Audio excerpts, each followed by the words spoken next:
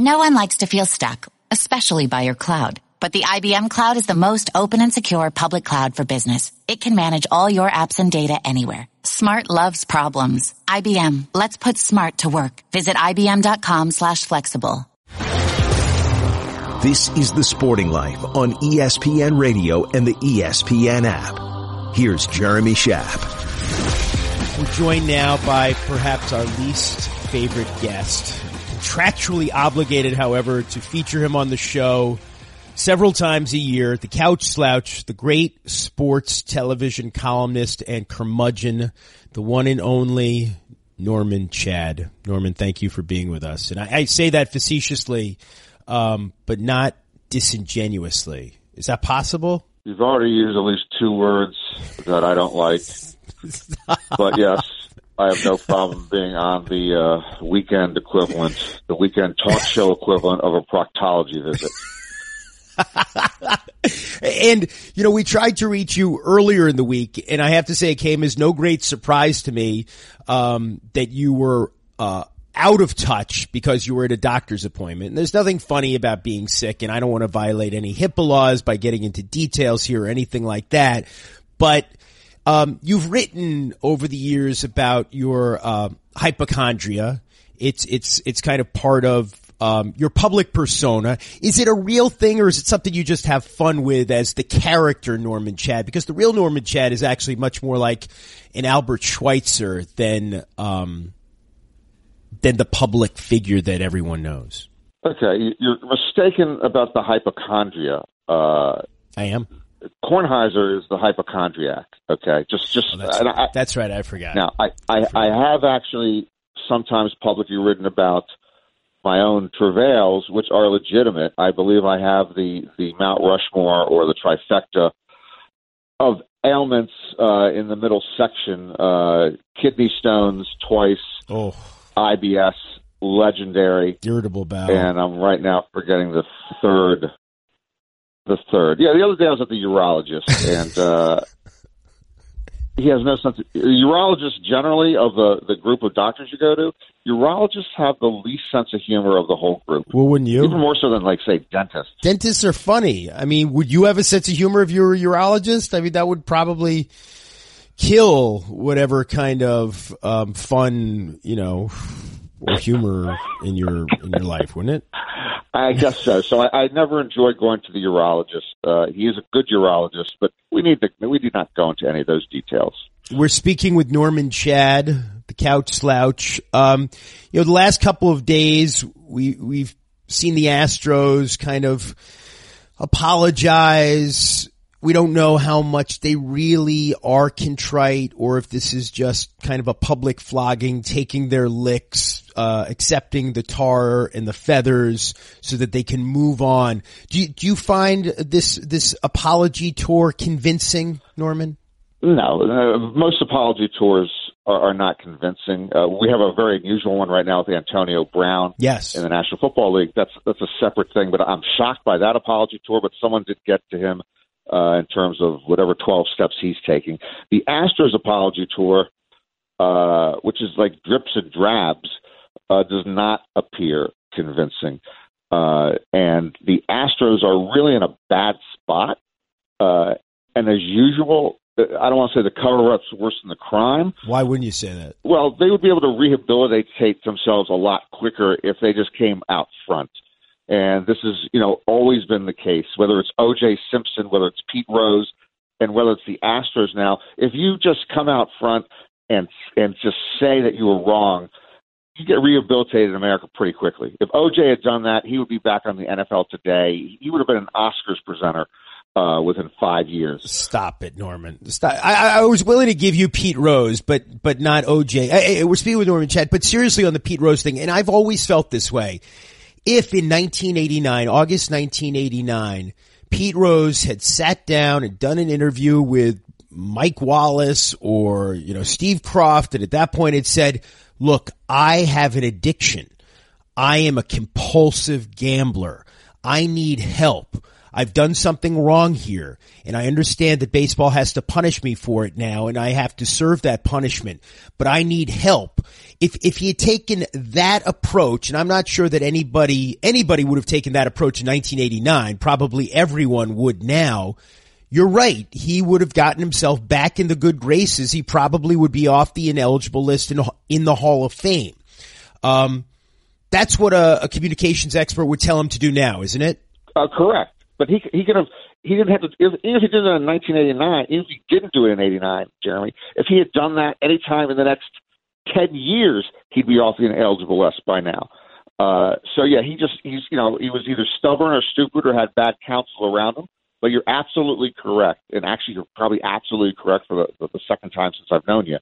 I know you had Secretariat in the Belmont in '73, and now here. I did, against all odds. And I am exaggerating about OJ a bit, but that's the way America works.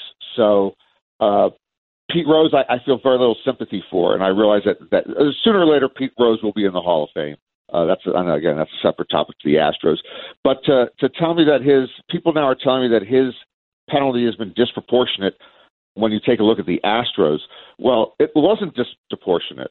What they're doing with the Astro players right now, that may be incorrect, but that doesn't change the fact that what they did to Pete Rose was correct at the time. So I get tired of that particular argument. The Astros, though, they just need to come on out. I mean, there's another issue here, though, Jeremy, that I understand in baseball. Maybe you could explain this to me. Sign stealing is not cheating in baseball, correct? That is correct. If you're doing it, just with your eyes and your hands and communicating second base, that's fair game. Okay. So that's acceptable. And so MLB a couple of years ago decided that whether through electronic devices and through video technology, that was against our rules. They established a rule. So the Astros have repeatedly broken that rule. So I guess that you would call that cheating then? I guess that's cheating. Yeah, I would call that cheating. Why wouldn't you call that cheating? I mean, there's a very, I think, apt analogy, right? Like the casino environment. If you're counting cards in your head, they might not like that, but that's not against the rules, right? But if you've got some camera there that's counting cards, or you've got some electronic device that's helping you do that, I don't know how that would work. I know nothing about, cards. That would get you in some trouble, right? Yeah, actually, you're right for about the third time since I've known you. Even though, by the way, technically the casino can toss you for any reason. Right. They will toss you for counting cards sometimes. They can toss you for any reason they want, but you're right. There is a difference between doing it in your head and using an electronic device. So, yes, that is an apt analogy.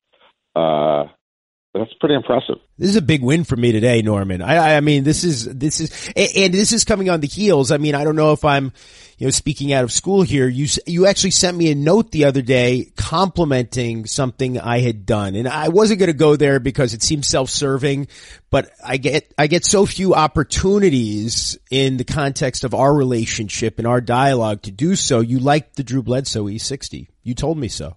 Yeah, I'm sure you have a paper trail on that, but yes, I enjoyed the hour, even though it's amazing that one can ply the professional trade while sitting down, and I believe, unless it was just not really wine. Oh, it was wine. Like not sipping real scotch. Yeah, while sipping a, I believe, polishing off a bottle of wine, the two of you, during the time you spent together, which I'm sure was obviously more than, a half hour, an hour.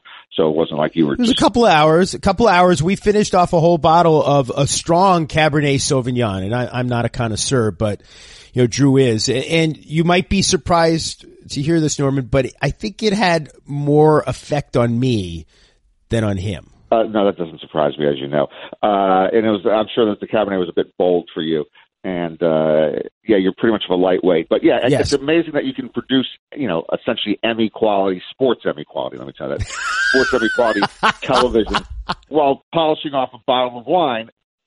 But, I really enjoyed, as you know, I'm not telling you anything you don't know, but for people who didn't see it, you sort of hopped between the whole aftermath of him having to deal with being replaced by Tom Brady with his second life in the wine business, where he's been quite successful, And I was very impressed by Drew, as a person, just the way he dealt with what he had to deal with over the last 10 years of his career, because being benched and then just pivoting to another area, which he's very passionate about. So, yeah, it was a very good piece.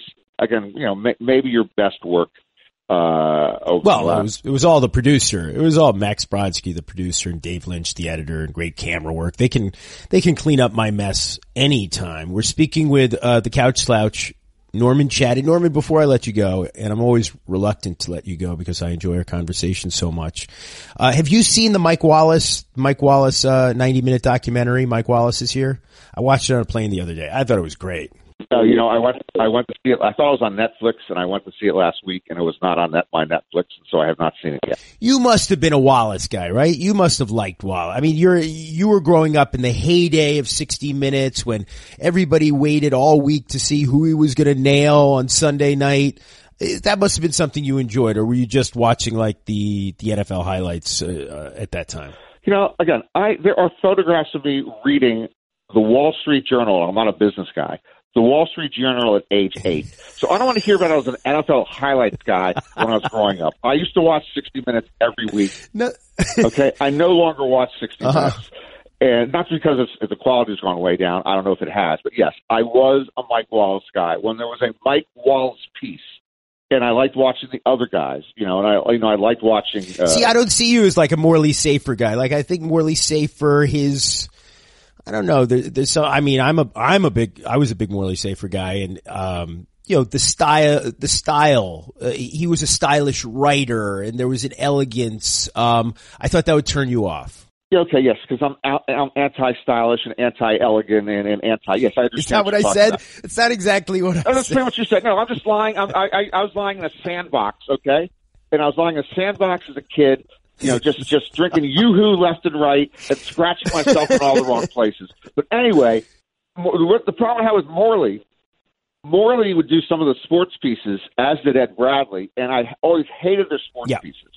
It was like the opposite of 60 Minutes, because the rest of 60 Minutes was fairly investigative. Yeah, no, I know what you mean. It grossed me out, the sports pieces, because they were like, Entertainment Tonight, Access Hollywood, let's celebrate this figure. And I didn't feel like we got any measure of the person. Right. Well, you could understand it, and I don't think that applies anymore. I think the approach has changed. But back then, it was kind of like we're killing this guy or that guy. We're exposing this scam or that scam. Sports was the portion of the magazine that was the relief from seriousness. So you could understand the approach that was being taken. I do not understand that approach. And actually, they would do that with entertainment figures as well. I shouldn't say sports; they do it with people in Hollywood. But yes, I always loved Mike Wallace, and actually, I've always been, and you can speak to this better than most people. That I've always been curious about Chris Wallace, and he seemed to have a complicated relationship with his father. And I'm not saying that you've had a complicated relationship with your father, or with your children, or anybody other than myself. But Chris Wallace always fascinated me. Yeah, and now he's really in his 70s at the pinnacle of his career. I mean, those Wallace guys, not that they don't experience a lot of success before they turn 70, but it's almost like it ramps up at that point. It does ramp up. If I just one of the pet peeves I have with you, and I know you generally in your office and at ESPN, you surround yourself with. You surround yourself with acolytes and yes men and sycophants who don't tell you when you are wrong. True. This is the exception. The last time we spoke, you did